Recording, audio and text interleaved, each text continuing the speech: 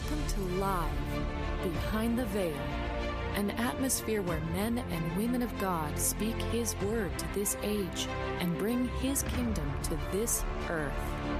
Do you have ears to hear and eyes to see what God is doing in this hour? Let us join our host and the family's conversation as the Holy Spirit is unfolding the word behind the veil. If anyone speaks, let him speak as the oracles of God. If anyone ministers, let him do it as with the ability which God supplies. Hi, everyone. I'm Ron, your host, and on this podcast, the family is discussing the question, how do we become the channels of God to speak His word to this world? First off, one premise to be able to speak His word with authority is to know His word.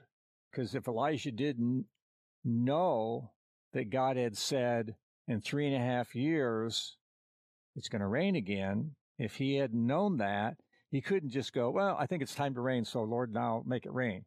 No, there was a word from God. He stood on that word and he reminded the Lord of the word. And of course, the Lord honors His word.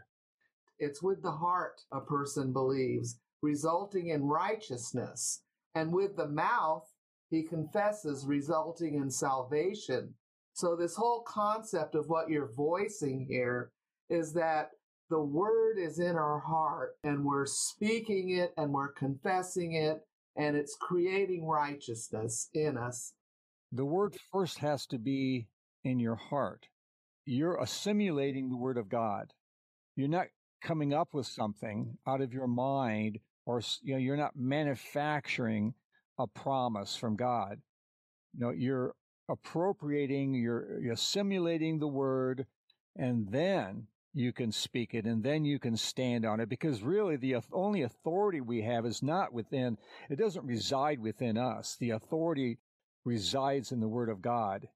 Of course, if we assimilate the Word of God and we become the Word of God, then yes, the authority resides within us. Some people, they distance themselves from the Word, and so they try to speak things that they haven't assimilated, that hasn't been made part of them. That's what Christ did. He always did those things that He heard the Father. Well, how did He do that? Was He this mystic that could just, have some special gift that He could hear God's voice and nobody? No, He was a man of the Word. Not only the man of the Word, He had the experiential relationship with the Father. Exactly. And I think that plus the Word is the thing that creates the oneness with the Father. Every meeting with the Lord gets you a little bit more soaked in with that presence of the Father, because the Word without the Father is just another thing to be read. 1 Peter 4:11, if any man speak, let him speak as the oracles of God. Right. And it's the Lord wants a revelation of Himself to come through you. You house the Lord and you bring Him to people. I met the Lord through others and the word as it was spoken. I've met Him both ways. But the majority of the times where I've really felt and met the Lord, it's when it's been ministered through others to me. God is making you His mouthpiece, making you the vessel through which He is born to the world. Yeah. Mm-hmm. I think this whole principle is so important as a Christian as to what you're to become, this library of eternity of His Word. I want to go back to what Sandy was saying. It really is mystical because God's a spirit. You don't see Him. He is a spirit. And so, but He identifies Himself with His word. And Christ was the Word of God.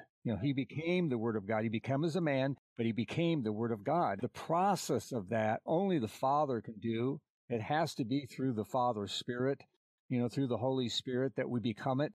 We avail ourselves, or we position ourselves by being in the Word.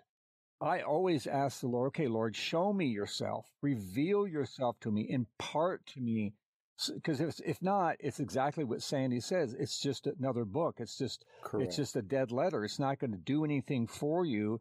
If you're reading it for intellectual stuff and all that, you're wasting your time. It was written by the Holy Spirit, and only the Holy Spirit can reveal what he meant, and not only just what he meant mentally, but the very spirit of it, the very essence of that word has to be revealed to you by the Holy Spirit. When that starts happening, then you start becoming a living epistle. How will they believe in him whom they have not heard? And how will they hear without a preacher? How will they preach unless they are sent? Just as it is written, how beautiful are the feet of those who bring good news of good things. On this podcast, there were some pretty important points brought up. First, God must reveal himself through his word before we can speak his word with authority. We also must have this experimental relationship with the Father so that we can become that channel of his word to this earth. Experiencing the impartation of God's word through his family is life. Has this time in his presence blessed you? Then please subscribe to our podcast at livebehindtheveil.com. If you would like to contact the family with questions or topics that you would like discussed, you can email them to livingepistles@livebehindtheveil.com. Stay connected, tuned in, and grow with the family as the Lord unveils his word to us live behind the veil.